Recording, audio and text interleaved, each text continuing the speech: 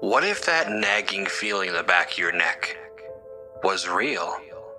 What if those hands reaching out from the dark that you believed were there were there? What if the monster in the basement really existed?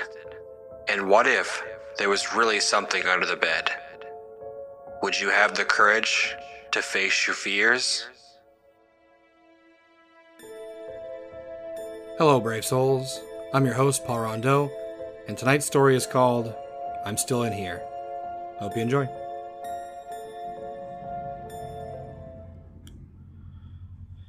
When watching zombie movies, I never really took the time to wonder if the zombies were still people on the inside. I pretty much just assumed that whatever unfortunate soul that had been turned into that flesh-craving death machine had moved on to the next stage of life. 2 days ago, I found out exactly what happens to that person once they have fully turned. The day started out like any other.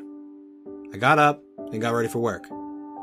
I helped my wife get the kids ready and was about to walk out the door when the loud banging started coming from our front door. It wasn't a normal knock that a normal person would do, and it wasn't as controlled that you would assume a cop would do.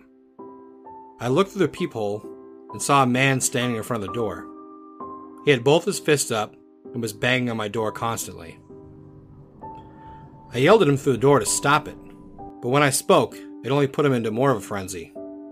I could hear his fingernails scraping against the wood on the door. I told my wife to grab the kids and get upstairs and call 911. She grabbed our 2 sons and ran up the stairs with her phone out.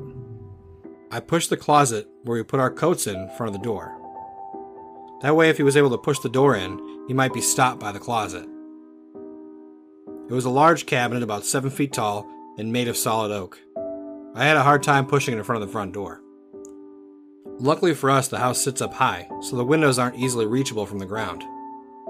I ended up walking over to the window near my front door and looked outside to see what was happening. I noticed my house wasn't the only one with someone trying to get in the front door.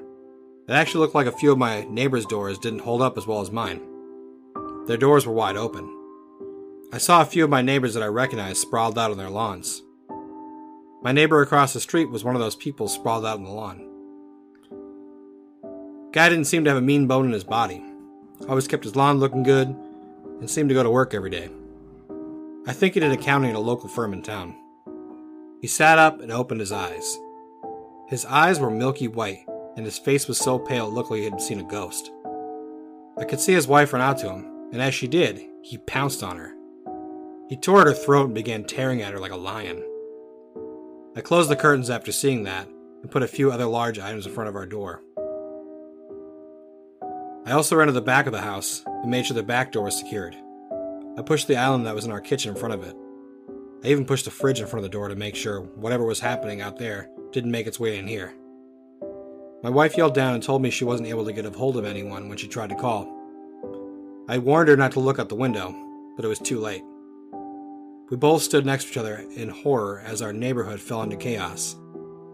The man that was at our door had left during the commotion with our neighbor and was no longer banging on our front door.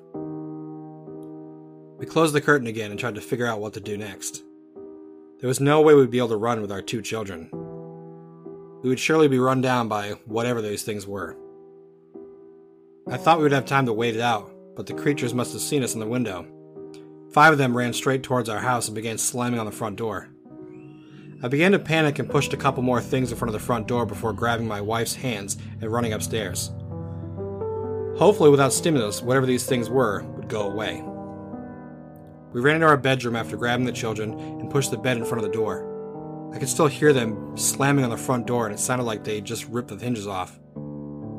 I held my children close as they cried. I told them that everything was going to be alright, and that Daddy and Mommy would protect them. I grabbed a baseball bat out of the closet, and my wife grabbed a heavy lamp that we had near our bed. We stood ready at the door for them to come. It was only a matter of minutes until they were at the bedroom door. I could hear my children behind me crying hysterically. I readied myself for the fight and told my wife and children that I loved them. Everything after they broke in is a bit of a blur. I remember hitting one in the head while my wife connected with one of the skulls of the other neighbors. Everything was fine until a child ran up and bit me in the leg. It tore at my leg like a starved dog. I dropped to the ground in pain and saw my wife being attacked as well. The screams of my children are the last thing I remember. When I awoke, my vision was hazy, like being in a mist at night on the highway. I couldn't tell if it was day or night. I saw the mutilated remains of my children and wife standing up next to me. I tried to move my body, but wasn't able to. I tried to scream out, but was unable to make a sound. I wanted to cry, to scream, to yell for my wife and children, but I couldn't do anything. I used to think in zombie movies that the lucky ones were the ones that turned early. The ones that didn't have to suffer through trying to survive in an apocalypse. I couldn't be more wrong. I now live in a prison of rotting flesh. All of my senses have faded away. The only solace that I find is that my wife and children are still here with me. We shamble around in our home day after day. I pray that someone will come along one day and put us to rest.